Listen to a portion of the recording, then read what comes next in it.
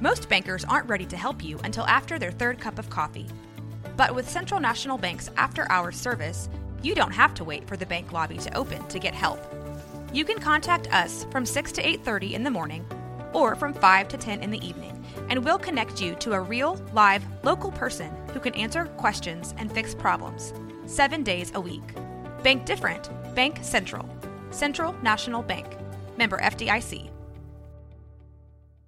With threats to our nation waiting around every corner, adaptability is more important than ever. When conditions change without notice, quick strategic thinking is crucial. And with obstacles consistently impending, determination is essential in overcoming them. It's this willingness, decisiveness, and resilience that sets Marines apart. With our fighting spirit, we don't just fight battles, we win them. Marines are the constant our nation counts on to fight the unknown. And through adaptable problem solving, we do just that.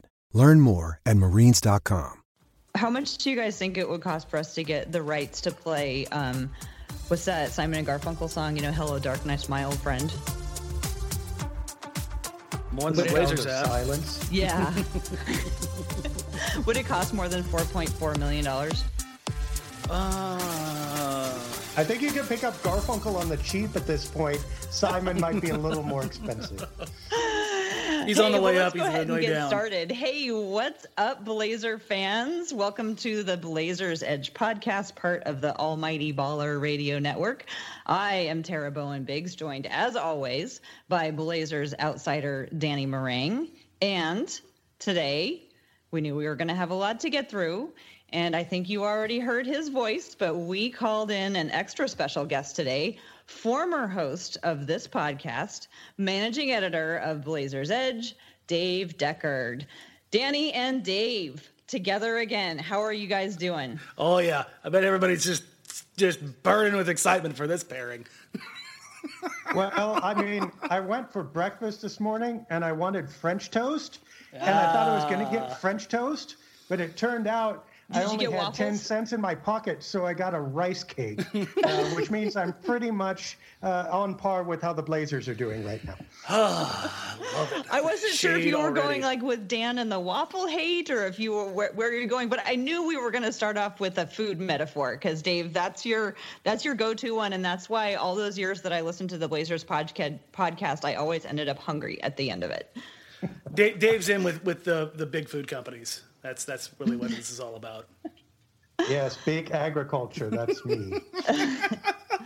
I guess. Well, you guys, I think we're going to minimize the chit chat tonight because we have a lot to talk about. We are recording this on Sunday night. LeBron is a Laker. That's a thing now. This is the darkest timeline. How are you guys feeling about that one? I mean, who cares? Seriously. He was going to go somewhere that was popular. I would have rather he went to Philadelphia, but signs were he was going to join the Lakers.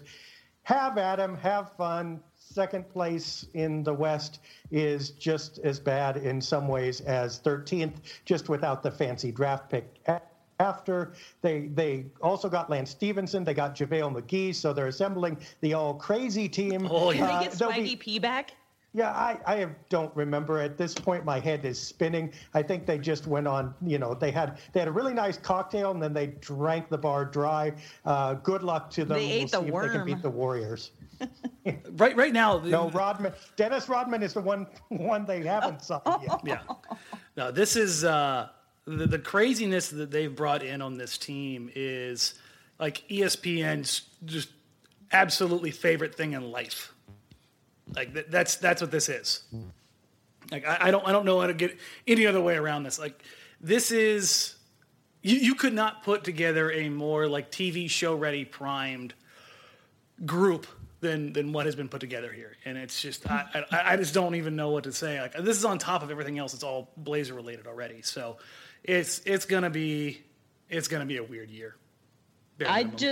I just don't know how much and who we have to pay and what part of our souls we have to give up to get out of the West. I mean, it's just, we thought last year was tough and it just got that much harder. So I guess we have to just hope that Boston and Philadelphia I guess they're our only hope out there in the East. But anyway, we need to turn to Blazer news because we do have some big news. We don't have a ton of Blazer news, but it is big, and it is about Ed Davis. So probably most people who are listening to this now know that Ed Davis is now a Brooklyn Net.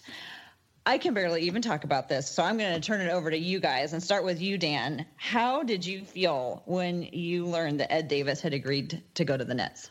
Absolutely blindsided, and I know Dave will have a different take on this, but everything that I had heard, everything leading up to this was that it was essentially a done deal. They would have found a way, even if it was less than what Brooklyn offered, because Ed wanted to stay here.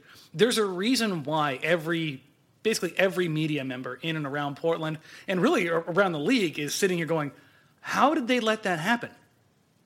And it's not just the Ed Davis hit. It's Damian Lillard's reaction to it. Like, there are so many pieces to this that are just nuts. Everyone's like, oh, you should have seen this coming. You should have seen this coming. Like, I understand the finances behind it, but there was still a lot of thought that they would find a way, even if it was less money than they gave to that Brooklyn gave to him, that he was willing to take the discount to stay because he wanted to be here. And that was a thought that really Ed himself conveyed. So when he immediately signed that deal, that leads me to believe that something happened. That's just something weird, wonky, crazy, something happened. And I just don't know what to say at this point. Dave, you actually wrote a piece last night for Blazers Edge taking a kind of a different tactic on that. You wrote that none of us should be surprised. Can you talk about that some more?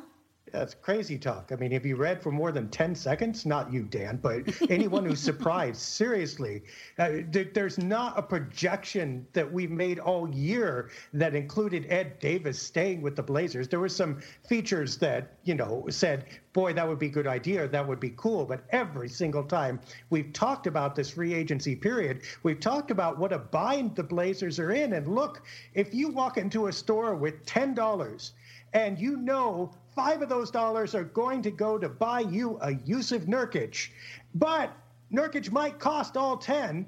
You can't spend $5 on Ed Davis. Otherwise, you're going to be stuck if Nurk gets a contract offer. Plus, obviously they have younger options there. Not as good, I don't think, not as steady anyway. They don't have anybody who can replace Ed Davis in the locker room.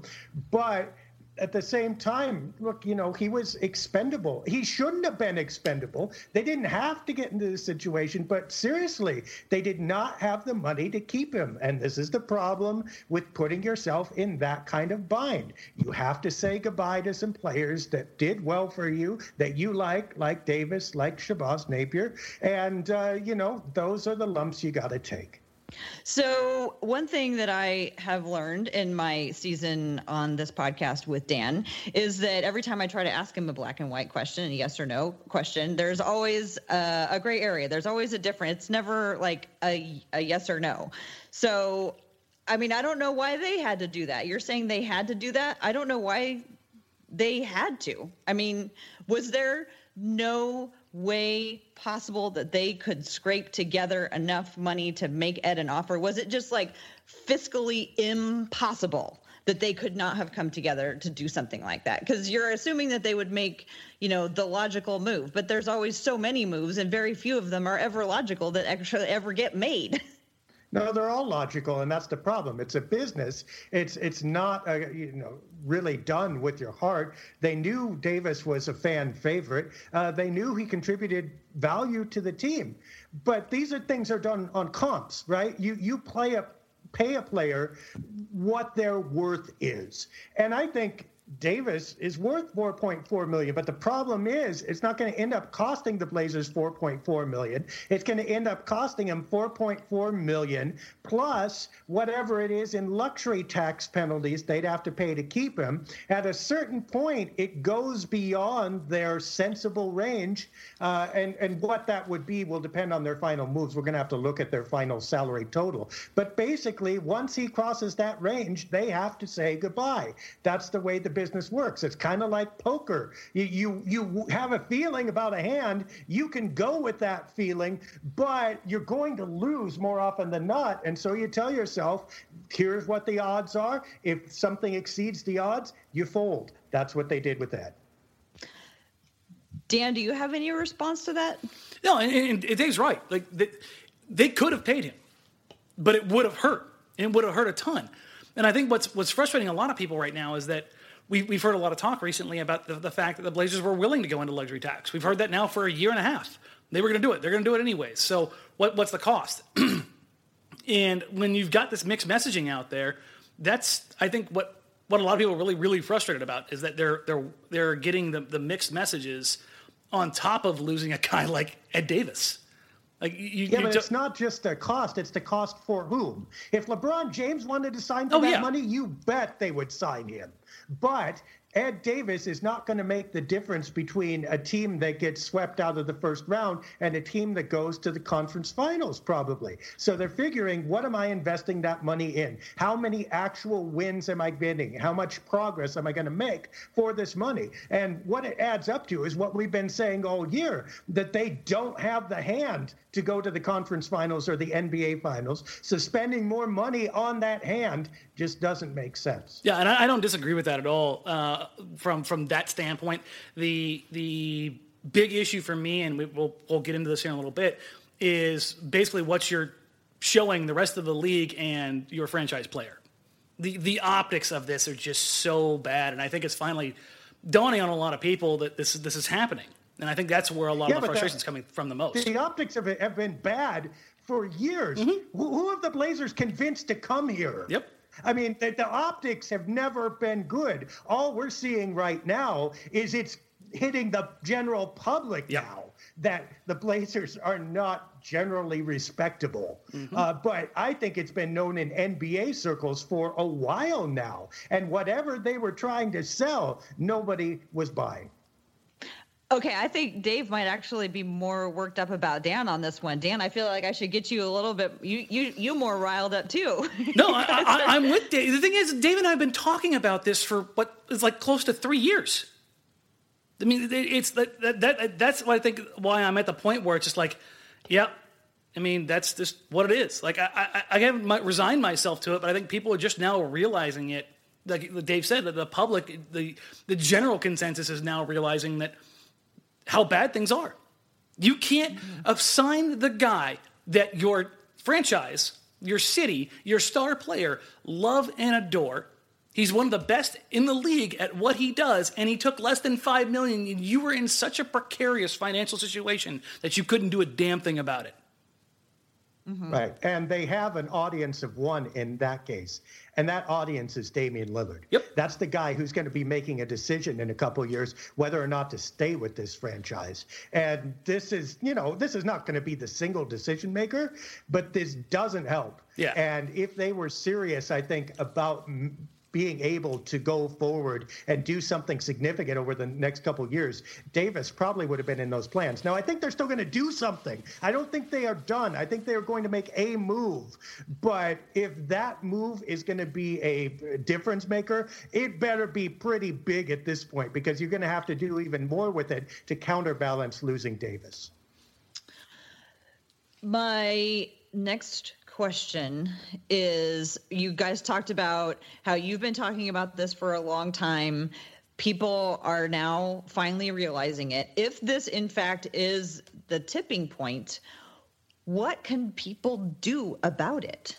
Is there anything that any of us can do? I mean, or do we just, sit here and watch it happen? Do we wait? How long do we wait? How long do we wait until this next move? I mean, if we all stop buying tickets and don't go to the games, I mean, that's not but we love the Blazers. I think one of the reasons that we're having such a dramatic reactions to this is because, like, we love them. We love this team. And if we didn't, it wouldn't mean anything. If we didn't care, we wouldn't be that mad about it. We'd be like, whatever. So what can we do now? What do we do next? Dave, this one's all you. What we do? There's absolutely nothing you can. If you think Neil Olshey gives a rip about what you think, then boy, that's. I don't mean you again, Tara. I'm not talking directly to you. I'm talking about anybody. I mean, people can do a lot of stuff. They can say, well, I'm giving up my season tickets. You know what? They're still going to have enough season tickets to, if not sell out the arena, at least get close. The people are still going to find reasons to believe, and they should, frankly. I mean, look, there still can be a lot of fun to be had watching this team. And I'm not the type to walk away in disgust. But the thing is, it's never been about fun. It's never been about enjoyment. It's been more about what the truth is. And the truth has been obscured, and the truth has been sold in different ways in order to encourage the fan base to do whatever the fan base is going to do. I think the fan base should still do it. But there's nothing wrong with doing it with eyes open. And, a decent fan base knows the difference between good basketball and good basketball moves and whatever is happening now and has been happening over the last couple of years. And I think the fan base has a right to at least speak the truth about that. It's not going to make any difference because the guy who makes the decisions is Paul Allen. And, he's above you or me. He has a couple, multiple There's billion dollars of insulation. Yeah. Well, not only does he not hear, literally he has many billion reasons not to care. That said, you wish that the story could be better. It's just not right now. But hey, the story's been bad before. I mean, rewind back to 2005, and it wasn't anywhere close to as good as this. So, right. I mean, we're sad because we had a player who meant a lot to the franchise. He meant a lot to the fans. He meant a lot to the franchise's star player. And we're sad that he's gone.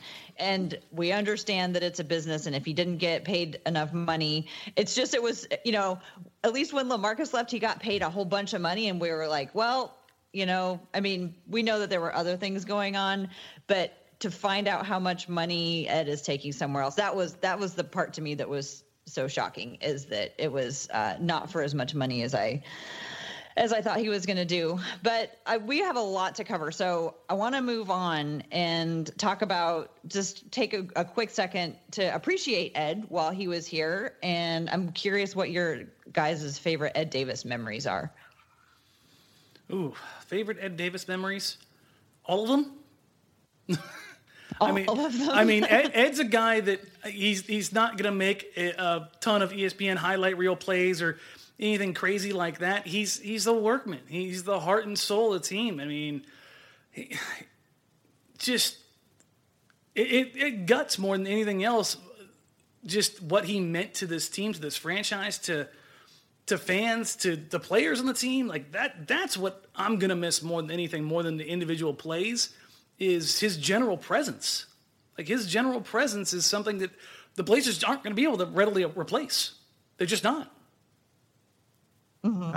I'll tell you, Terry, this is straight up a question you should be answering. So let me turn it around and ask you. I mean, I think most of what Ed Davis gave at the heart of it, none of us ever saw. It happened in the locker room. It happened in practice. But the rebounding, the low post play, those can be replaced, and actually replaced from a variety of sources, because that's not too popular in the modern NBA. But there was something special to Ed that I think you had your pulse on more than any of us. So what are you going to miss? What did you remember? Oh gosh, I have a lot of them, but I'll try to keep it to a minimum. When Ed first came, I had no idea who he was. I couldn't even remember his name for a long time because, Ed Davis, not like, a super memorable name. But once I finally figured out who he was, remember, he was really skinny still when he came to play for us. And I remember watching him go after rebounds in a way I'd never seen anybody go after rebounds. And what I would say is that he would look like he was trying to jump and protect a spider from falling on someone's head, because he just would, with lightning quickness, get to it before anybody else does. It was like this desperation that he would go with on his rebounds. So initially, I loved his rebounds, but a couple other moments of his stood out to me. And I think part of it was, again, nobody knew Ed Davis. I didn't know Ed Davis. Nobody that I was talking about the Blazers knew who Ed Davis was when he came to the team. But one thing that we did know when we looked up his stats is that he was not a great free throw shooter. I would almost say bad. I would never say a bad thing about Ed, but his free throw shooting was not good at all when he came to the Blazers. And I remember it got better. And I remember one time distinctly at the end of a game, he got fouled on purpose. And he went and he made that first free throw, and he was like super pleased with himself. And you usually like didn't see him get like that. And he like kind of tried not, you could see he was like suppressing this smile. And then he took the second free throw and he made the second free throw. And just like this, he was like, he couldn't hold it back anymore. He was so proud of himself for making like a couple really critical free throws, having known that he used to struggle with that. And he just like this big goofy grin, just like totally creeped out. And it was so cute. And then I have one more like Ed Davis fond memory. And that was one time he got the ball under the basket. And I was thinking about this the other night because we've talked a lot about the last year about how the Blazers don't do a lot of transition. And it reminded me of this story. There was this one time where Ed Davis got the bucket under the basket and everybody else in the team had taken off like in transition. And Ed was like under the basket and everybody else was gone. And he was like, I got to dribble. And he just looked at the ball like, I have to do this. And he looked at Damian, and like Damian was already up at half court, and like Ed kind of like gingerly started dribbling the ball up the court and was like looking at like Damian like, come and get this. And Damian was like, no. He like clearly indicated to him, you are bringing it up. And it was just the funniest thing to see Ed Davis, like, who's always so confident and so assured, like in this one moment was like just totally caught off guard because the ball was in his hands and it was his job to make this fast break. You know, we've seen him more recently gain a lot more confidence, but just watching him come into like becoming, you know, phys ed and like shirt off Ed and like confident, you know, father of twins Ed who can do everything. It was just a joy to watch that happen. Anyway, that was way too long. Definitely. In other words, you're going to miss Ed Davis. I'm going to miss Ed Davis. Going to miss him a lot.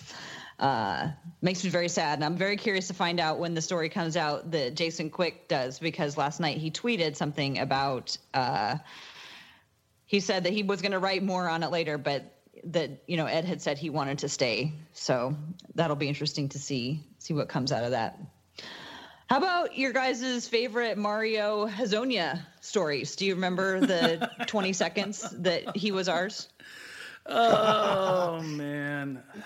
So for the people who may have missed it, this afternoon, Sunday afternoon, it was incredible. Woj actually made a mistake. It was like, you know, I don't want to like take anything away from everything that Woj has done, which is incredible, but he just slipped up. And this afternoon he tweeted out that Portland was signing Mario Hezonja. And then like, you know, moments later he said, wait, let me correct that. It's actually the Knicks.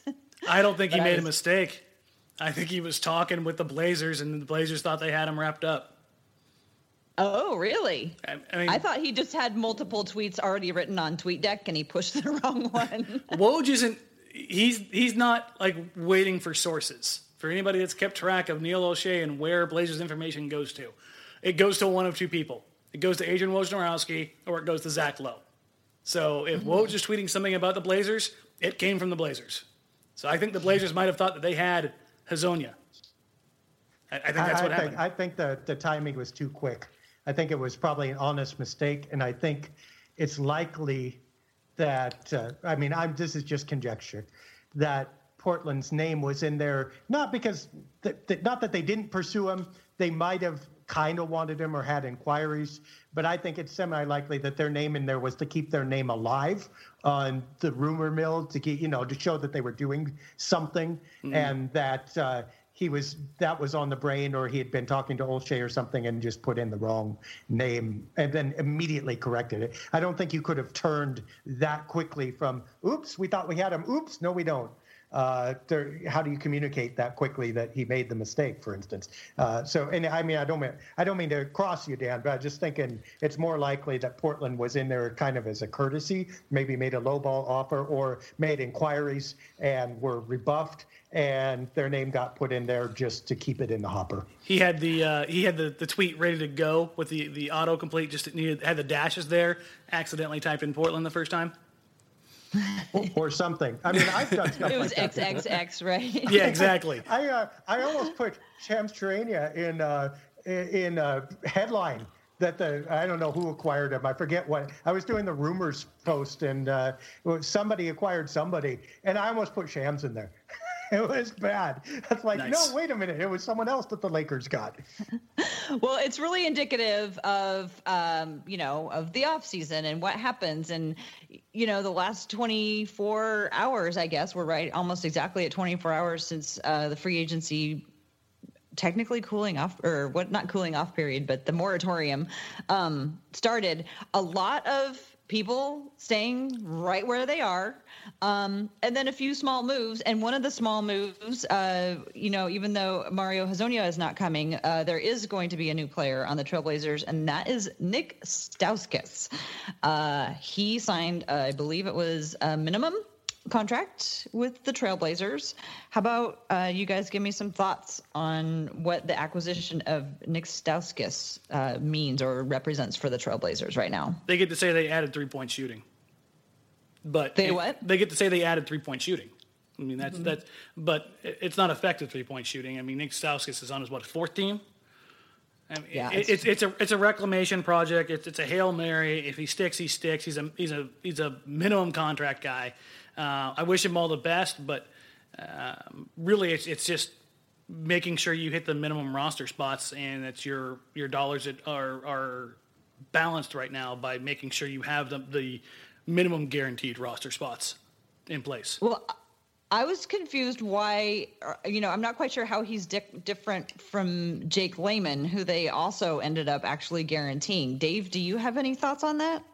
Yeah, they have to fill a certain number of roster spots, and they get charged for them anyway. The cheapest way to fill them is with the veterans minimum, which is what they would have been charged for them. So they're putting live bodies in there. I mean, I'm not saying you won't see them cut anybody. I think maybe one of their ancillary players might go at some point if they make another move. But basically, they're trolling the bottom of the barrel here to try to find somebody who has some skill or can bring some hope or growth or whatever. Nick is 24 years old. He can shoot from outside. As long as you don't make him do much else, you might be able to make the argument that he could add something, but he's not a good defender. When he gets inside the arc, he's pretty bad on offense as well.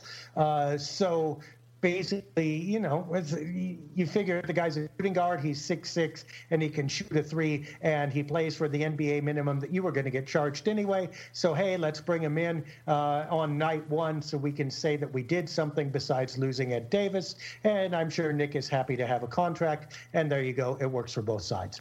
So why Nick and Jake and not Pat Connaughton? Is because Pat Connaughton was going to cost more money? Yeah, at some point. That he was not going to pay for the minimum. His qualifying offer would have been higher, and so they saved a few bucks, and they probably weren't that interested in Pat anymore, frankly. Mm-hmm. Well, I, too, hope that this is the year of Jake Layman. It's his third year on the team now, and, maybe this is the year that we see all the promise come to fruition. We'll just... I'll say this on the Stauskas signing. The Stauskas signing. The poor guy, I mean... I know. Coming on the heels of the Blazers losing Ed Davis, he's catching a lot of unnecessary vitriol for being the next announcement after that. And I kind of feel bad for the guy because that sucks. I mean, right. He did nothing wrong. Was next after Ed Davis left, if it wasn't like LeBron James or Kawhi Leonard, was going to have a really hard time. Yeah, had he been signed an hour earlier, he would have been in a lot better position as far as the optics of that whole situation. Yeah, we'll see what happens. Well, earlier, Dan, tonight you asked for questions, and boy, did folks come through. Holy shnikes. We have a ton of questions. Do you want to choose a couple, and we can get started with them? Oh, boy. Let's go with the overlying one first, and this is from Blazers fan 72 at Hecubus01. How would you define a successful offseason? Now, I'm going to take this and turn this a little bit. How would you define a successful offseason from this point on? Well, it's the same as it's always been for me.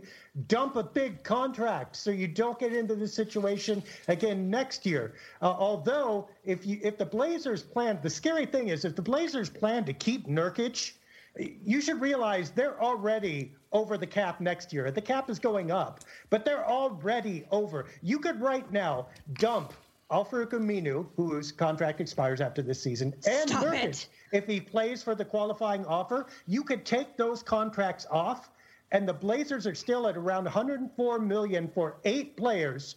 The cap's going to be around 109, so they've got about $3 million of usable space next year right now, if they get rid of Aminu and Nurkic, who are 2/5 of their starting lineup. If they retain either of those guys, they have no cap space next year. So what's a successful offseason this year? Dump one of those big contracts so that you have some options next year and don't end up in this exact same spot. And frankly, I don't care who else you bring in or don't. I don't need any Michael Beasleys. I don't need really anybody else if you can get rid of one of those 8-figure deals. Okay. I got nothing. No, but I mean, he's right. I mean, that's been the case since 2016. Remember, we were talking about, or we were told that assets and asset retention and having the right contracts so that they're usable for trades, that's all great and good if the talent is commensurate with the money involved. The problem is, and we've said this a billion times now, is the Blazers don't have enough of those guys whose talent is commensurate with their pay.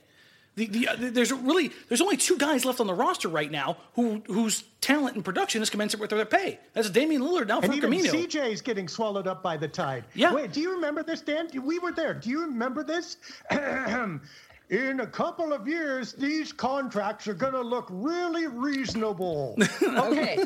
This summer, the great players are going to go for the MLE. I'm not talking about stars, but really, really good role players are going to go between $5 and $8 million. $5 million is going to get you somebody decent. Myers Leonard is making more than twice that.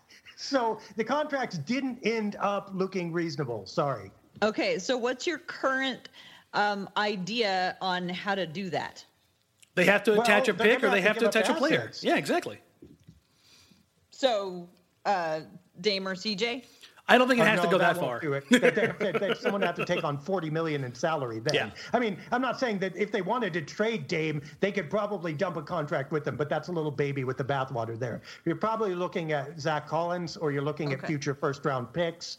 And the one advantage that they do have, it'll be easier to do next summer when they only have 1 year remaining on those contracts. Right now, it's 2 years, which is going to make people skittish. So, I mean, they may have to wait till next summer to do it, but really, they need to dump. That is the number one priority. Get rid of either Evan Turner, Maurice Harkless, Myers Leonard, more than one if you can, so that you can get out of this mess. So a successful offseason from this point forward, in your mind, would include getting rid of one of those contracts, using an asset such as one of the younger players like Zach Collins or a future draft pick. I don't think they can use Collins this summer at this point. I think they'll judge that too high of a price. But yeah, probably future first round pick. Especially Ed. Yeah, I mean, and that's the thing right now is you're looking at this team, and you have to strip down basically everything before they can do anything. It's not about asset acquisition right now. Like when you can do asset acquisition, that's when you're a team that doesn't care about where you're at and where you're going to right way. You're just trying to build a foundation. The Blazers have a floor that's higher than these really crappy teams. That's the problem. And I know that may sound weird to some people, but that's legitimately the problem, is that their floor is higher because Dame and CJ, just by virtue of themselves, are probably 38 wins. Just those 2 guys. Insert random NBA vet contract guys, and those 2 alone will probably get you 35 to 38 wins. Okay, I have a question to follow. Another question that sort of follows up on the line that you were talking about. That is one from Danny Prinz. Serious question, and I know Dan Meringue has been on board for a while. With the super teams being created, would Portland be better served blowing it up by trading Dame and CJ for young pieces and picks? We can't compete now. Why not set up to compete later? You can't trade I'm pretty Damian sure Lillard. that they won't. I mean, they're not going to be the only team to have that idea. But see, now they have to make that decision now. Because if they make that decision now, then successful offseason looks a lot different.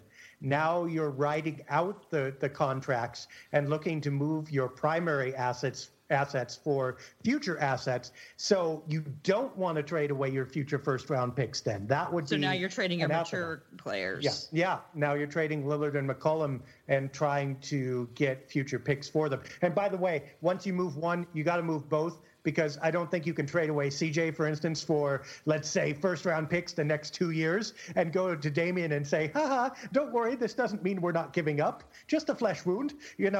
He's going to leave at that point. So at that point, you got to look to move them both. I differ a little bit on that one. I don't think that the Blazers could afford just to move on from Damian Lillard in any capacity, even if he's frustrated to the point of wanting to leave. I think he's such a valuable asset. I just don't think you can get anything commensurate in return that makes enough sense. I mean, that's just kind of how I sit on that one.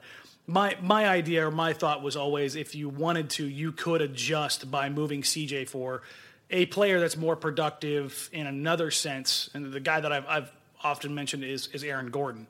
Let's put this in perspective right now. Aaron Gordon, who's damn near a 20-point-per-game guy, multifaceted, incredibly athletic, just signed a deal that was $10 million more than Alan Crabb got in 2016. That's nutty to me. I mean, and that's the position that Portland has found themselves in because of bad financial decisions.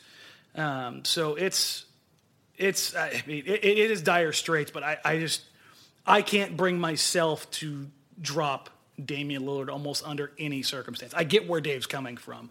Well, I'm not advocating that they should or saying they would. They won't. Frankly, they won't do that. But if they were going to do that, they would need to bite the bullet now, and they would need to go whole hog on it. They don't have the wherewithal to do that. I mean, talk about fan base rioting. That would just pull the plug on everything. I mean, they would. Well, you would see people canceling their season tickets actively as quickly as they could, and et cetera, et cetera. Of course, Lillard himself probably would be shocked and somewhat upset. But the problem is, if you wait till 2020 to make this decision, he's on the last year of his contract. Who's sure that he's going to stay? You just don't get value for him. So once again, as I think has been typical over the last 4 or 5 years, the Blazers have 2 lanes, and if they pick one or the other, they'll probably be okay, but they're not really able to, and they're lining up to hit the median divide again. So the idea of doing it now has merit, but you don't think they have the stomach to do it? It has merit if you're looking to rebuild. Yeah. I mean, but they won't do it. Right. And, the alternative is you've got to go deep into the luxury tax. You got to push hard. You got to use those TPEs. But again, traded player exceptions, who can you get for them? You can't go out there and get Kawhi Leonard for a traded player exception. It's not going to work. Again, the problem with the left lane, the problem with continuing onward and trying to build onward is, barring a trade like Dan is talking about, which I think is a viable option with CJ, that you can't get in enough players to make a difference, or good enough players. So what you end up doing is spending the money, and in this case, a lot more money because of the luxury tax, and not getting the results you want anyway. Dan, do you want to ask any questions that have to do with specific players? Would that be a good time to turn into those now? Yeah. Eddie Mack asked, do you think there's even a little bit of a chance the Cavs might accept a hypothetical bad contract first-round pick for Kevin Love trade? And I think I think it's a terrible idea. I know why people want to do it, because they want to believe that Dame, CJ plus another player can just make things work. I don't buy that, because it's, again, all you're doing is to bring up something that we've used a ton of times with this team, is you're just kicking the can. It's why I advocated for wanting to move CJ a couple of yees ago, is because you needed to get out in front of this before anything else, and because they didn't, they're kind of stuck in this awful no man's land we often talk about when we're discussing, tanking versus not tanking, which direction is this team going? I mean, even a storied franchise like the Lakers sucks something awful. And guess what? What just happened to them? And I get the Lakers are a different beast in the sense of market and prestige and all that stuff. But they accumulated assets and got Lonzo Ball, they got Kuzma, they got Ingram, and then they had enough cap space to go out and sign the best player in the world. And that became all about because they hit the hard reset button. The thing is, they made some really stupid decisions along the way. Hello, Mozgov. Hello, Luol Deng. But they found a way to get out of those. Mm-hmm. And it's because they bit the bullet. They cost them a guy who they really liked in D'Angelo Russell. So it's not easy to get out of it, that's for sure. Here's why it won't work. Kevin Love has a better contract than the players they'd be trading away. Yeah. I mean, Cleveland is capped out, so they can't take on, we have to have salary balance here, basically. Okay. So Kevin Love makes $24 million. The Blazers, in order to reach that without touching Dame or CJ, would need to do something like combining Evan Turner with Myers Leonard or Mo Harkless and Myers Leonard. And combined, Cleveland would have 2 years of contract for much, much lesser players. They'd save maybe $2-3 million. And by the way, Kevin Love has a player option, which maybe he might exercise next year. Probably not, because it's $26 million. But you might get out of that contract early. You can't get out of the contracts that the Blazers would be trading to them. And also, the players aren't worth the money. They're albatrosses. I'm not saying they're bad players. I'm saying on the market, they are not worth the money they're getting. And the pick that you're going to get is going to be low first round. There is zero chance, I think, that is going to be even remotely worth it to the Cavaliers. Like, literally, their bad contract that they're trying to get rid of at this point is better than the contracts the Blazers have. Well, one thing that I've mentioned a few times is how the talent is never even in these trades. And, you just talked about the Lakers giving up somebody that they really liked in order to get out of one of these contracts. So are you saying that you don't think the Blazers could stomach not, being involved in a trade that had such a, even though the money might match, but the talent is very uneven? It has nothing to do with the Blazers. What did the Cavaliers get out of the deal? They get a worse, at best, an equal, but really probably, let's call it financial situation. Well, they lost LeBron. Maybe they don't want to do too well for what I mean. No, well, yes, if they're tanking, this would be one hell of a way to do it, to pay a lot of money for players who aren't worth it. But really, they can tank better, more creatively than that. The Cavaliers get no financial benefit and maybe take a huge financial loss if Love opts out of that contract. They go backwards in talent, and the only thing they get for it is pick number 26 in the draft, or 25 or 23 or whatever it might be. Okay, they get nothing. There is no incentive for them to do that. Now, you never say never in the NBA. Maybe it happens. I don't know. But I don't see any way the Cavaliers don't laugh and hang up on that offer. I wouldn't say they get nothing out of it, because they do suck more. And that is the viable. Cavaliers do. Yeah, the Cavaliers do. Because, that's what I'm saying. Yeah, no, I mean, they would suck something off. Why would the Cavaliers then not suck more by trying to trade Kevin Love to a team with cap space to absorb him and take on a really, really crappy couple of players that are 14th and 15th on the bench who make roughly $20 million less than they pay to Portland's players? I mean, they can suck for $20 million cheaper if that's what they want to do. This is true. Well, how much do you guys, this is kind of like a sidebar that I wasn't expecting, but how much do you guys know about the way general managers deal with each other? Because it seems like there's just certain franchises that deal with each other, or that constantly steal each other's players because somehow they have a pipeline. I guess it would be an agent or something like that. So maybe Portland and Cleveland have been dealing together for a while, and maybe because they already have that established relationship and other people don't want to work with them and other people don't want to help them. I don't know. Again, like you said, never say never. No, that's a real thing as far as the relationships go. GMs are people like everybody else, and there are people you like to work with and people that you don't like to work with.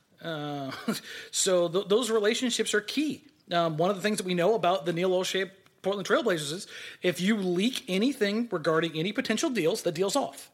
And that's the exact opposite of the way a GM like Danny Ainge plays. Danny Ainge wants you to leak everything. He wants every bit of information out there 24/7, and he's going to, shape the narrative of how the trade's going, and they won every trade and they never lose a trade, and if they don't make a trade, it's because the other GM was over the top and wanted too much, and his guys are more valuable, blah, blah, blah. There's different characters and different reactions, and there's different ways they all go about doing these things. And those relationships are key, because if your GM doesn't have a good relationship with a ton of GMs or other GMs or GMs that have things that you want and that want to make a deal, then that can preclude you from having a deal come to place. I mean, that's the reality of it. Sure, but I mean, the person that the Cleveland GM would have to worry about is not Neil Olshey. I mean, Neil Olshey could be my BFF, come give me foot massages and bring me a Santa Claus bag full of multi-flavored Jelly Bellies. And I still am not going to my owner with the proposition that I take on two awful contracts for Kevin Love that won't save us any money and that will make us fundamentally worse, and we're still going to be capped out, because that's going to get me fired. I mean, that's going to get me, that's when GM jobs get into jeopardy. There are ways to do this that, if you want to subtly tank, that would be smarter and that would please everybody, except, the people who are angry that you're losing. But assuming that's going to happen anyway, you've got to make your owner believe that this is a good deal. And boy, that's a tough pill to swallow. Yeah. You guys want to talk about a few more people that names that were brought up in questions? Absolutely. Let's hit them. Sure. So Credence 26 asked if Tariq Evans is a possibility. And then JD Winter 81, JD, asked if there were any major needle movers that could, with quotation marks around it, be available realistically. LaMarcus, Love, or to a lesser degree, Whiteside. Could they possibly be had without losing Dame or CJ? Yeah. Tariq Evans, LaMarcus, Kevin Love, we already talked about him. Hassan Whiteside.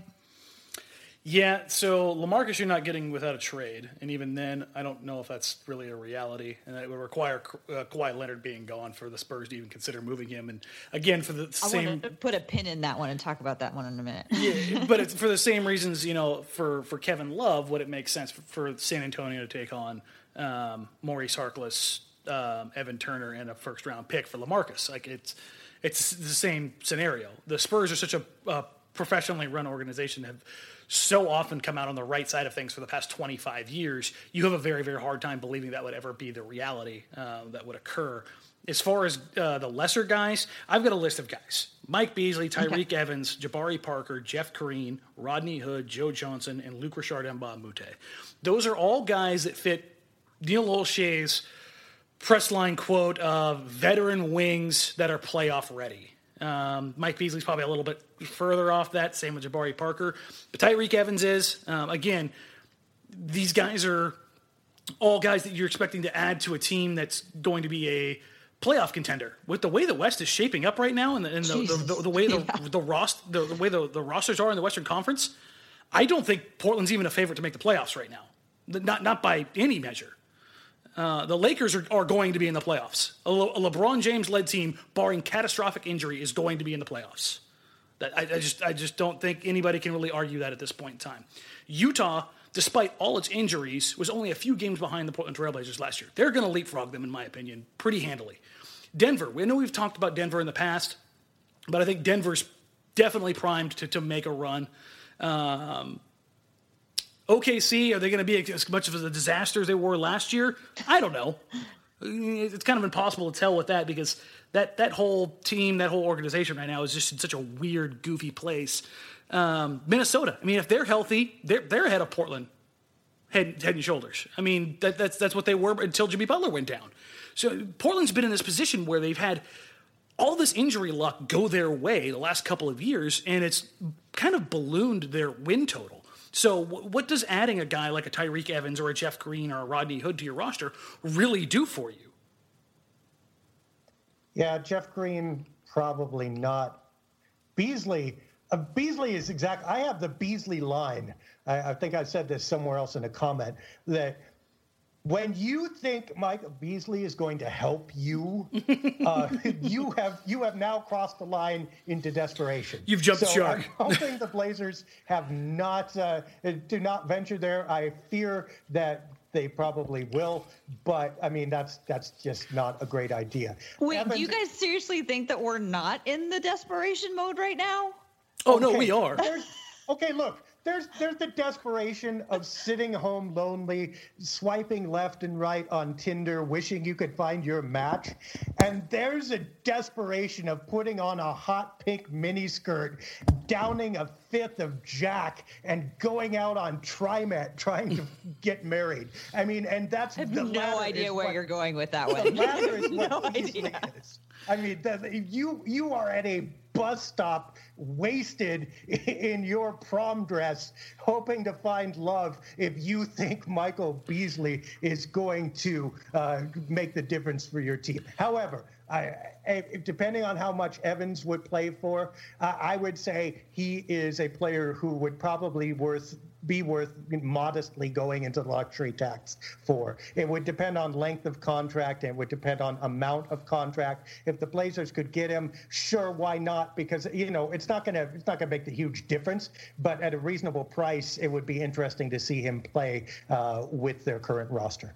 Do any of these guys we'll leave Beasley out of this, Tyreek, Jabari, Jeff Green, Rodney Hood, Joe Johnson, or Mbah Moute, do any of them, by adding them to this roster and bringing back Yusuf Nurkic, guarantee them a playoff spot if they're healthy?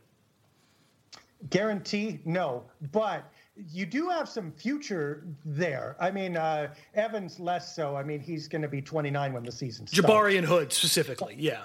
Yeah, Jabari and Hood, yeah. And, Hood, I would not object to. In fact, I would be okay if they got Hood.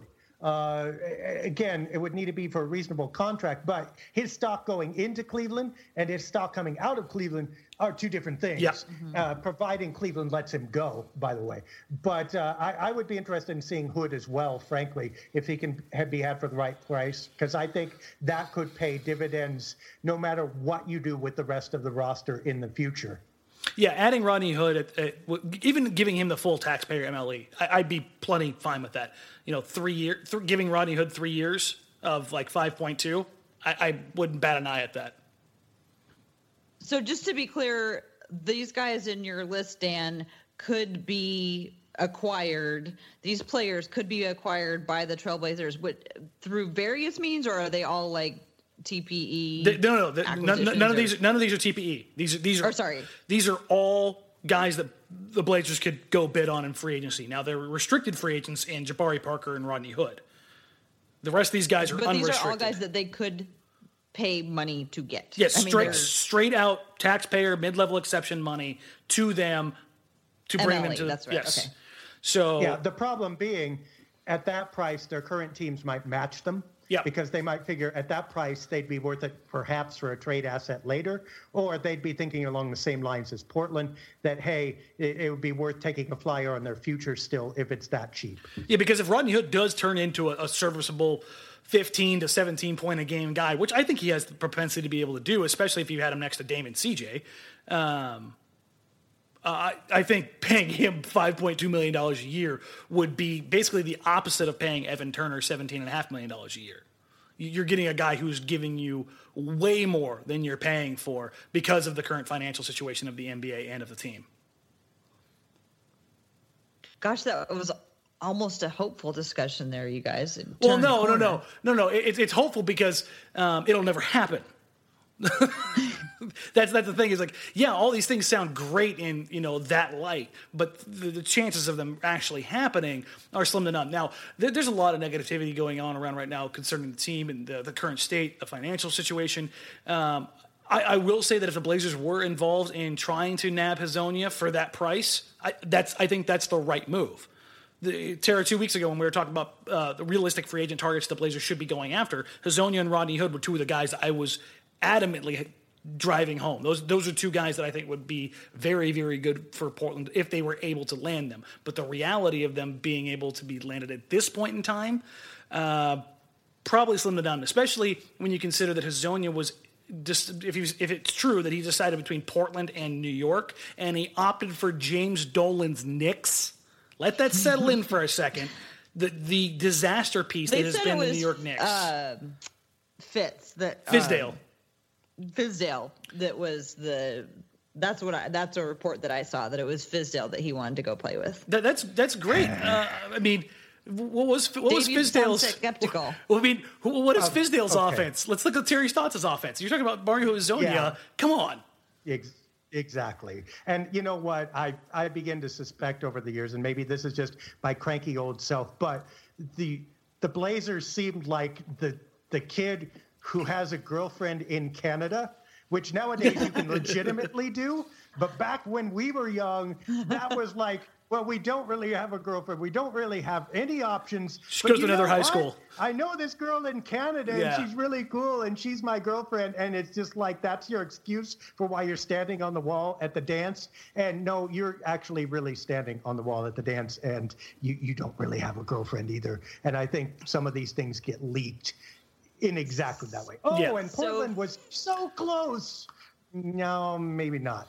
So Fizdale's the girlfriend in Canada, if I'm following this correctly. Hezonja is the girlfriend in Canada. All these free agents that the Blazers are supposed to leave. They're all the Canadian girlfriends. Okay. Yeah, it would have been if Portland, they had a really good case. They just missed. You know what? That's probably in some ways maybe pumping up your reputation. I don't know for sure. Maybe they are close on all these people. If they came out and said we are and we have proof of it, sure. But absent that proof, you know what? When this happens again and again and again and again, you begin to think that maybe the name is just being kept warm somewhere.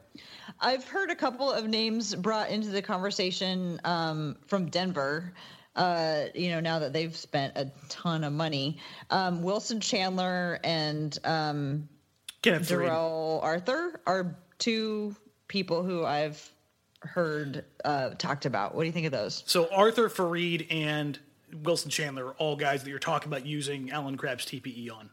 That's what that is. And if the Blazers are now willing to do that after not willing to spend any money, because you're talking about taking upwards of around $13 million with Wilson Chandler, then I think you're going to have some rather angry Blazers fans.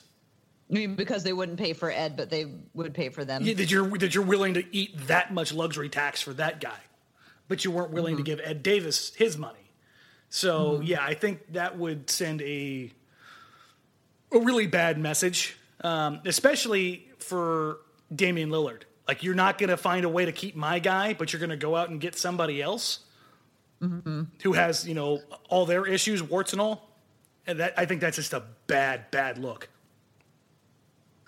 Oh, there's one more really important piece of unfinished business that we haven't really touched on much, and that is Nurkic. So I guess I'll throw that over to you first, Dave. What are your thoughts on where the Blazers might be headed with Nurkic? I think right now, if he's going to get paid more, they're making him work for it. They're making him prove that someone will pay him by making him go out and test the market. And if he gets an offer from a team that's significant, they might be between a rock and a hard place, depending on where that offer is.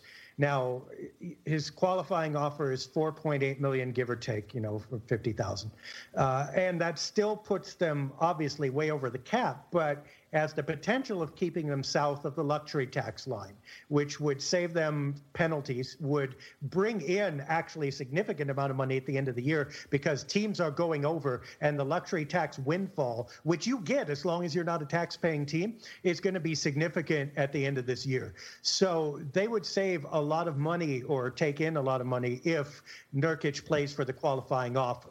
So I think they might be kind of subtly hoping that will happen. The problem is next year he becomes unrestricted, and next year they don't have a real good purchase on him, and they're going to face the same problem. They're going to go into the luxury tax in order to keep him probably for a long-term deal, and they're going to go into luxury tax both years if he signs a deal with someone else and the Blazers match it. So really, I think they're kind of laying low and seeing what the market will bear for him and hoping it's not very much. Dan, you and I have talked about this for hours outside of the podcast, so I'm not going to bring our whole discussion into this. But my question for you, though, is seeing some of the offers and the signings or the promise of signings that have been made so far this offseason. I believe you had said that the Blazers I believe you had said the Blazers, might cap their, their amount of that they're willing to spend at I think 12 or 13. Seeing what other people are paying, to me, that seems high now. But what do you think? Yeah, I think it seems high now. Everybody out there was saying that Nurkic is going to command $17, $18 million. And some team's going to offer him that much. That was never, ever, ever, ever, ever, ever, ever in the cards. That just, it's just not. No, it's not a thing. As far as Nurkic goes, just kind of going off what Dave said here, if Nurkic ends up taking the qualifying offer, that's bad. That's really bad. I don't really think I've said this publicly before, but just from what I know about Jusuf Nurkic and from what I've heard, if he's not feeling the love and you're not willing to pay him and you're making him test the market again, I'm almost willing to bet a large sum of money that he would give the Blazers the Bill Russell. So it wouldn't work out well for him. Yeah. Yeah, but you know what they might do? We said this in a post a little while ago. They might hope he takes a qualifying offer, then agrees to a trade to someone who he believes will want him next year. Because he'll be looking at 2019 then as his negotiation point. And by the way, he'll probably be assuming the Blazers won't pay him then if they won't pay him now. So I agree, he'll probably be unhappy. And if there's I think it's the opposite of Ed Davis. I think probably if there's any way he can walk in 2019 and make money, he will if the Blazers make him play for the qualifying offer. That said, again, millions and millions of dollars could be at stake here for them. So, I bet it's tempting anyway. Can I give you guys my Pollyanna silver lining to this whole thing? Oh, go for it. Because, I've thought about this a lot. And I know you're shocked that I might have a Pollyanna silver lining to this. However, so it sounds like to me you guys are in agreement, or at least Dan, what you might say is that the Blazers extending and expecting Nurkic to take the qualifying offer is like a big slap in the face to Nurkic. Mm-hmm. Okay. Have we not all agreed all year that punched in the face Nurkic is the best Nurkic? And if he's doing this and he's mad, he's playing for a contract. So doesn't he want to go out there and play his absolute hardest so that somebody else will pay him a whole lot of money at the end of the year?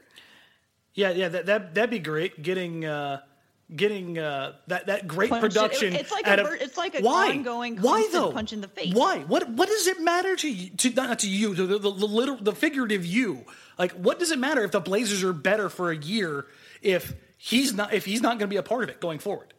What in the grand scheme of things, what does it matter? Well, you know me, and I don't think that it would necessarily end up where you think it would end up. I think there's still a chance that it would not end up with him being mad. I think it would end up with him being okay and the Blazers somehow figuring out a way to get him more money so they can pay him more. That's the Pollyanna part. The first part was the silver lining part. That's the Pollyanna part, is that I believe that at the end of it, at some point, Nurkic might realize that he is happy here and the Blazers might actually be able to figure out how to actually pay him a decent amount. But next year, they can't find a way to pay him. There are a couple paths where that could happen. Well, I mean, there are a couple of divergent roads. One is they do exactly what you say, and then next summer they trade away a big contract or two and use some of that money to finance Nurkic. Right, they have a whole extra year to figure it out. It's possible. That said, the other side, the darker side of that, is it depends on who's doing the face punching figuratively to Nurkic. When it's an opponent or something like that, or even his teammates goading him onward, he tends to step up. When it's been a coach or when he feels no respect from the team, he shuts down. I mean, it happened in Denver. It happened in Europe. So it's a risky road. And if I were the Blazers and he signed for the qualifying offer, I would be promising him up and down that next year that it's going to be made good, and telling him that he's the long-term future of this team, and that all the millions that we're saving by not signing him now. And by the way, you've blown through two opportunities now. You have the opportunity to extend him, and now you have the opportunity to offer him a new contract right now, neither one of which has happened. So it's twice now that you've said no to him. He better be really sure that the third time is going to be a big yes, or, his motivation when it's not there. I don't know. I don't know if I want to take that risk. And if you want to take a look at it from the grand scheme, from the league-wide view, when you do this to players, this is something that other players around the league take note of. Like, if you're, again, the same idea with Ed Davis and Damian Lillard and the feelings we've seen from him. If you're not willing to take care of your guys, that is a real thing that happens in the NBA that I think a lot of people gloss over. If you're not an organization that takes care of your guys, and you've shown that you take care of your guys with Alan Crabb and Myers Leonard and Maurice Harkless and giving that bag to Evan Turner, and then you're not going to pay the guys that are worth more, that is a hell of a message to send to potential free agents or to guys that you want to bring into your team. It's just not a good look in any way, shape, matter, or form. And that's why I think if he takes the qualifying offer, it basically means, all right, see you later. Well, it will be interesting to see. Do you guys have any thoughts on the timeline? Is this going to extend out into? I mean, I guess Nurkic only has a certain amount of time to go and get and see what test the waters out there, right? Or can he keep testing throughout July, or does he have only a few more days to talk to people, or have his people talk to people? There won't be enough money left. Nobody's actually talking. That's not okay. Yeah, I mean, there won't be enough money left out here in a week or two. After that, you'll have teams with the odd couple millions here or there. But beyond that, if he wants to get any money, he needs to get it here relatively soon, because it's disappearing very quickly. So we should know pretty soon what the situation is going to be. You think we'll know by next weekend? Yeah. I think we'll know one way or the other. I'm flying out to Las Vegas on Sunday, and I would like to know. I think we'll know one way or the other which way it's going to go. Time is less of a variable than order of things. Restricted free agents tend to get offered last or late because they can be matched. So you don't want to put all your eggs in a restricted free agent basket, because you might not come up with your person. And then the unrestricted free agents are all gone while the team was waiting to match the restricted free agent, right? So his will come a little later, but it's also, by the way, the same reason that you didn't see Portland make significant moves on day one. Yeah, they got a minimum contract in Stauskas, but that didn't matter. They were going to pay that anyway, like we said. But the Blazers are kind of offering bargain basement prices likely, and so you don't get to go first. The guys who are going to make more money get to go and get their money. Then the players that are left and go, I better sign for a bargain. Then all of a sudden Portland shows up and says, did you say bargain? Because I've got one for you right here. And that's going to happen a little later than the initial rush. So on both things, Blazer fans need to be just a little bit patient. They will develop. As Dan said, they may develop within a few days, depending on how fast the market rolls. But that speed, the absolute speed, is not the issue. It's the order in which the steamroller hits the various marks, which determines, when it'll happen and how much money is available. Dan, do you see any more questions that we have time to get to tonight? No, I think that's all we've got time for questions for, because these have been a lot of questions that really, they're great questions. Covered a lot of ground, and they're still rolling in on my Twitter feed as we're recording. You're going to be up all night answering them. Yeah, I got to go back and answer these, so that'll be a thing. But yeah, I mean, guest mailbag on Blazers Edge this week. Just convert them all into a post. And, there you go, perfect. You can have my spot and just go ahead and answer them. Oh God, you want me back writing again? I'm sorry, everybody. Okay, well. Do we have anything else that you want to cover right now? Because I have a Blazer 5 gaming update we need to do. We can push that one back a little bit, because I think grand scheme things is something we haven't really discussed a ton of. We've danced around a little bit, and that's the ramifications and feelings for Damian Lillard has got to be having right now. Oh, yes. Yes.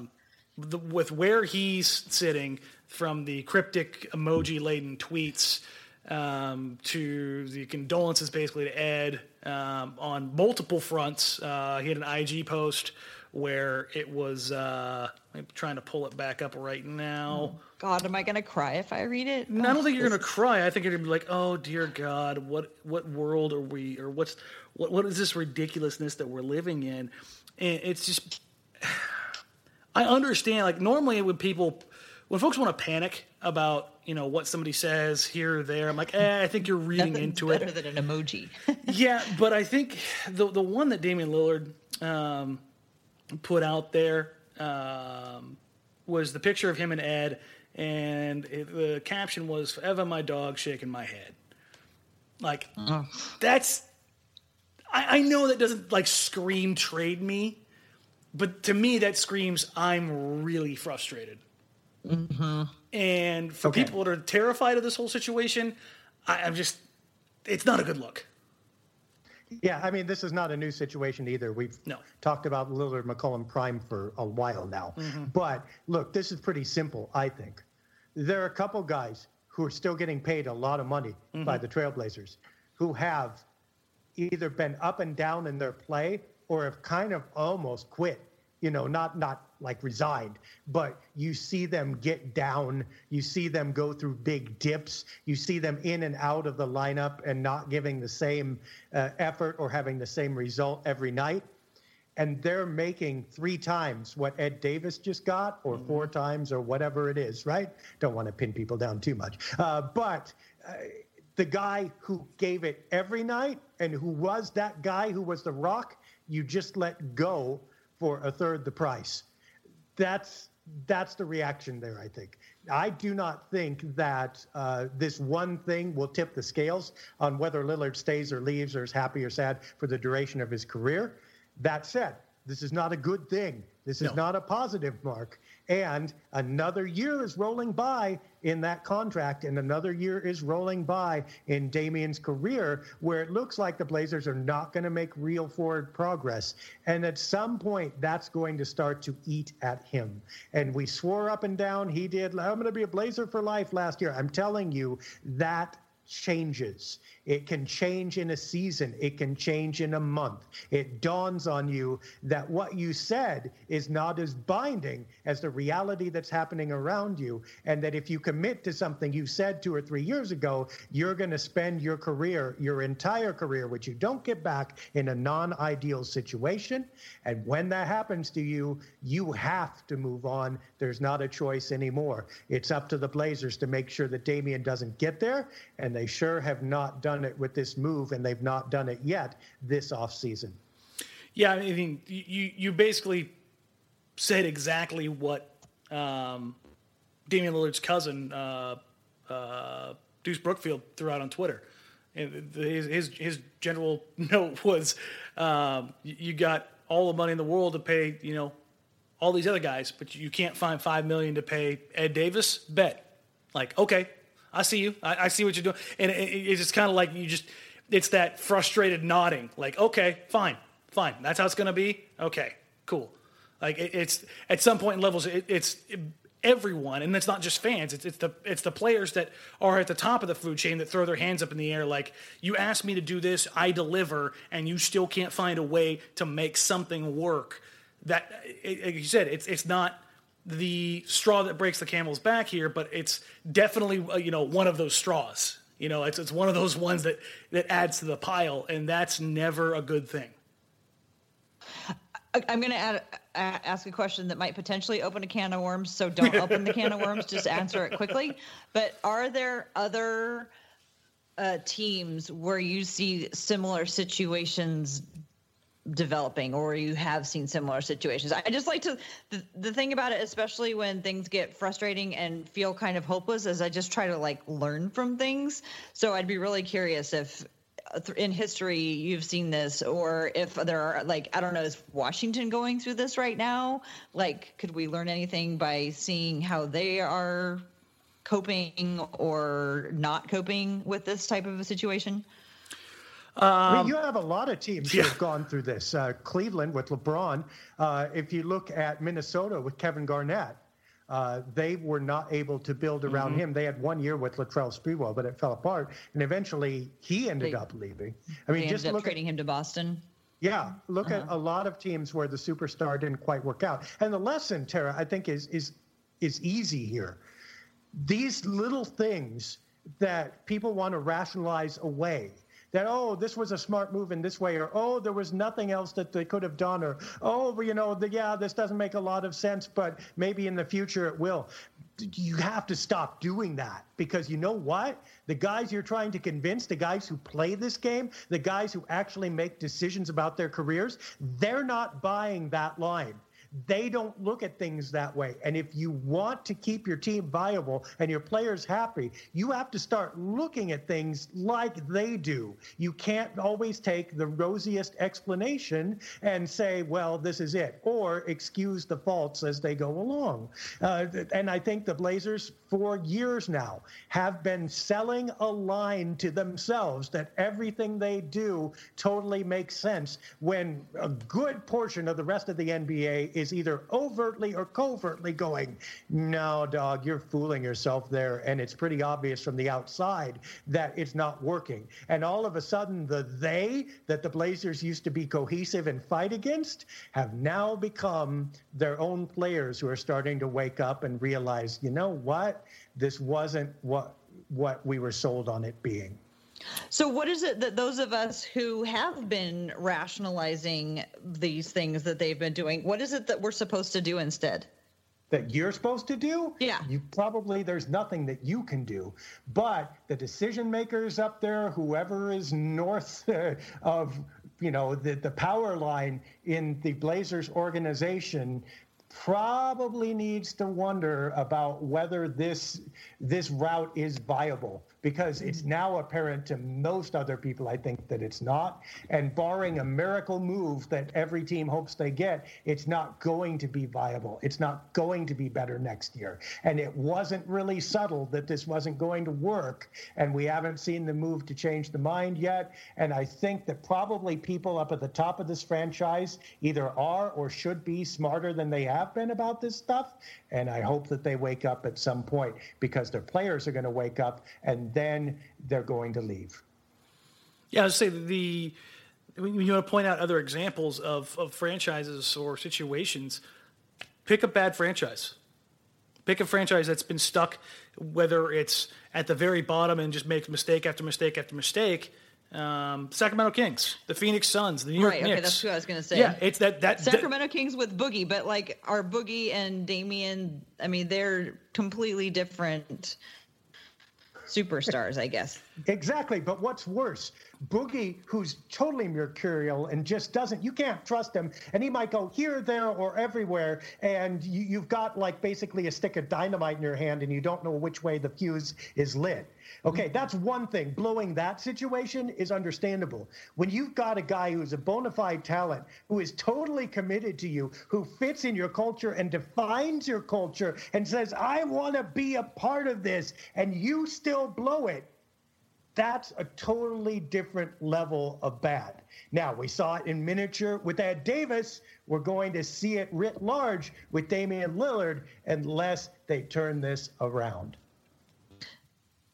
Dan, you were saying about Sacramento and other fan bases? No, I mean, Dave, he just nailed it. I mean, that's what it is that you only get so many opportunities at guys like Damian Lillard.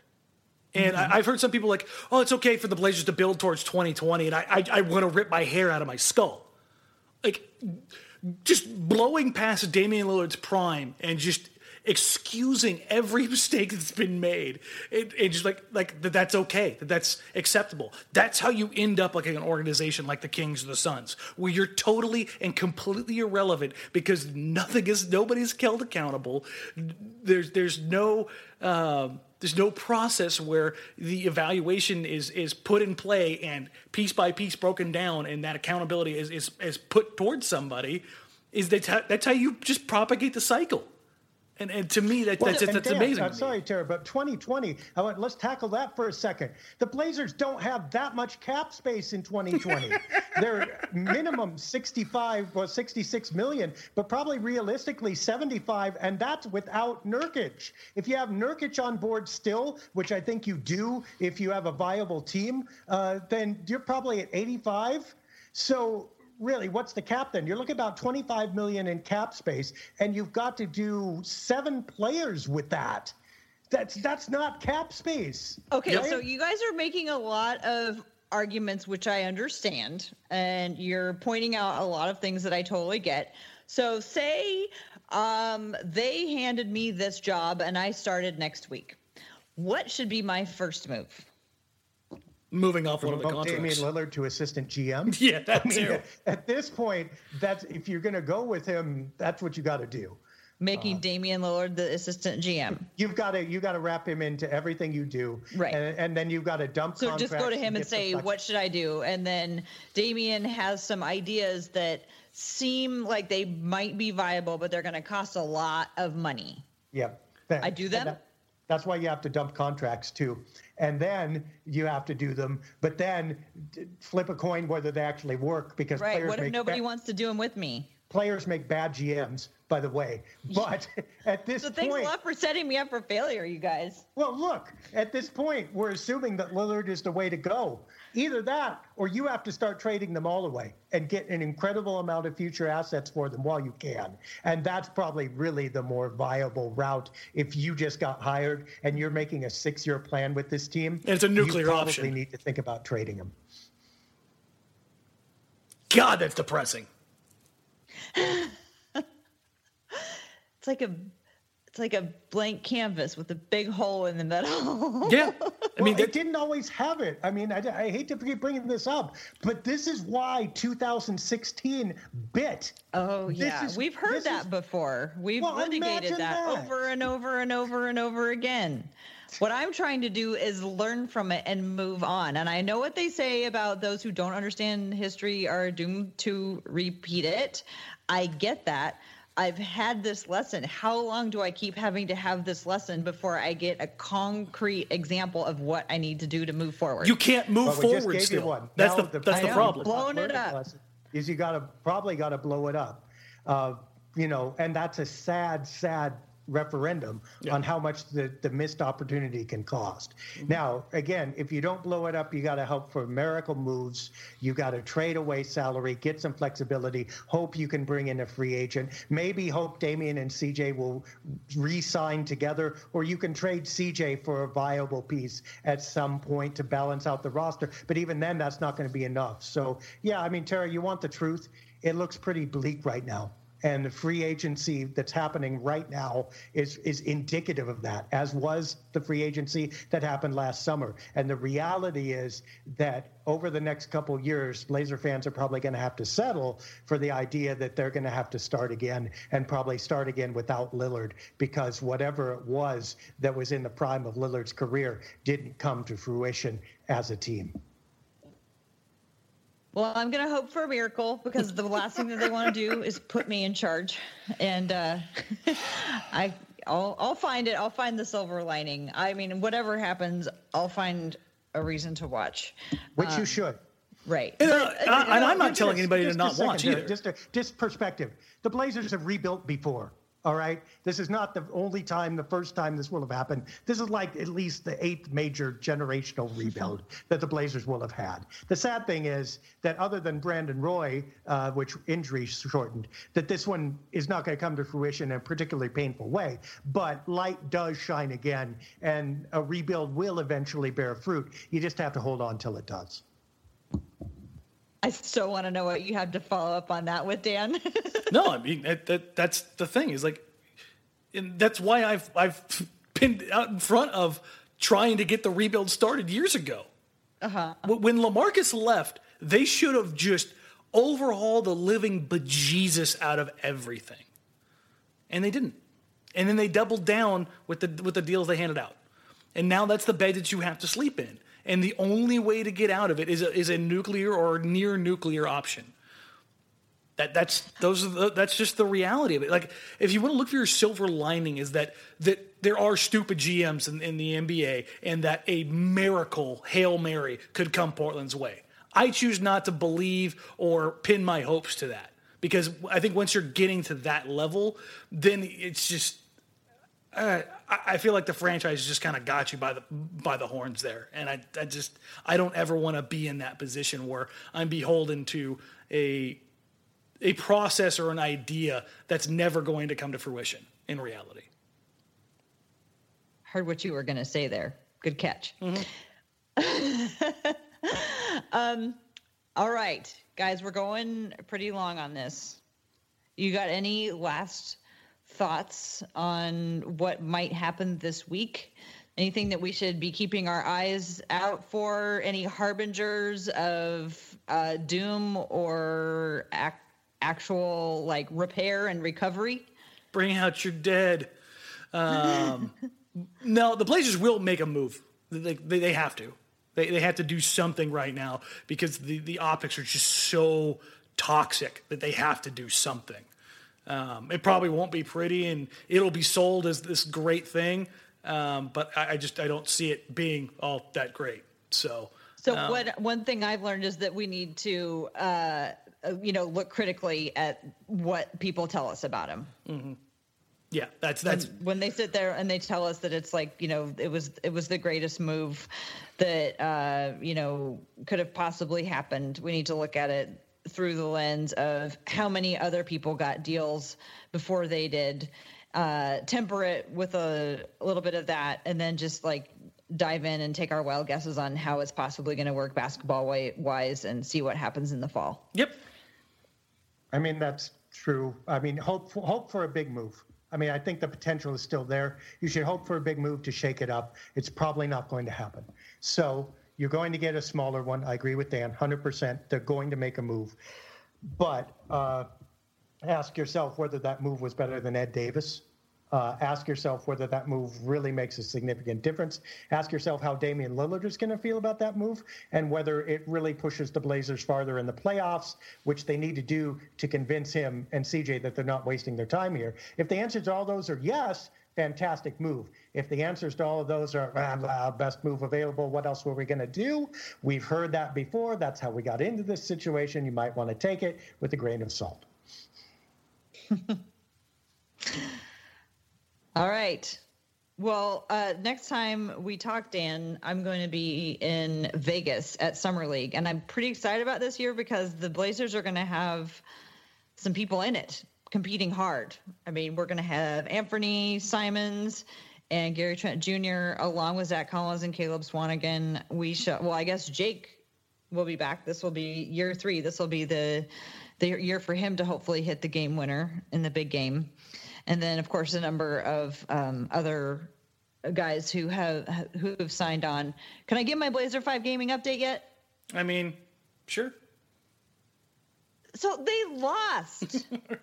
My sweet boys, who I have apparently a very high standard for, they went out and they lost. They came out and they crushed the Celtics in the first quarter. It was like 27-5 or something ridiculous like that after the first quarter. And then they proceeded to lose the game. And it was gut-wrenching. It was terrible. And I couldn't stand it. I don't like feeling like that. Unfortunately, I only feel it about Blazer 5 gaming in their very short seasons. I feel empathy, though, for people who are crushed that badly when their team loses. I'm starting to understand what that feels like. But for some reason, it only works for Blazer 5 gaming. Dave, have you watched any of the Blazer 5 gaming? I have not. Oh, you got to watch it. It's so much fun. It's very exciting. It's way more fun when they win, of course, and they've won virtually every other game. But it's really fun to watch. That's awesome. I would suggest you watch it. Very well, good. Anyway, Dave, I want to thank you so much for joining us this week. I was really glad. I know people have been asking when you were going to come back on the podcast. This seemed like a really great time to bring you on when we had lots of juicy stuff to talk about. Thank you so much for bringing your perspective. It was great to have you back on. Dan, as always, great to talk to you. Would you like to do the honors and take us out of here tonight? Sure, why not? Why don't you let everybody know where they can find you first, Tara? Oh, yeah. At TCB Biggs on Twitter. You can also follow at Hoops and Talks if you want to get notified when the Hoops and Talks episodes are dropped every other Thursday. Otherwise, just find me at TCB Biggs. All right, and the Grand Poobah himself, Dave Decker, can be found on Twitter at Dave Decker, the managing editor of Blazers Edge. Man, I wish we had some better news for you, folks. Hopefully by this time next week we'll have some more good news, or some good news. In the meantime, just kind of stay tuned. If you've got questions, make sure you get them into us on Twitter, to Tara, to myself. If you've got some broader questions, you can always send them to Dave for his mailbag, because I know he loves mailbag questions. Actually, I'll share some with you, Dan. There you go. Write for us. Write a mailbag feature with these extra questions. There we go. We'll get the mailbag going with the rookies. Farangabag. That sounds so terrible. Yeah, it does. You can find me on Twitter at DMarang. You can find me on Blazers Outsiders. At Marangabag. You got to change your name again. No. I changed it to Danny. I gave that up already. All right, that was enough. Come on, folks. I have standards. You can find me on Blazers Outsiders on Tuesdays and Thursday nights on NBC Sports Northwest at 7 p.m. We got some really cool things cooking, so stay tuned for that. For Tara, for Dave, I'm Dan. Make sure you like us. Find us on iTunes, Stitcher, your Almighty Baller Podcast Network feed. Anywhere else you're basically looking for your podcast downloads. Like, subscribe, rate, review. Undo it all and do it again and take advantage of the system. You know, that's how you got to do it. For all of us, folks, thanks for listening, and we'll catch you guys next week.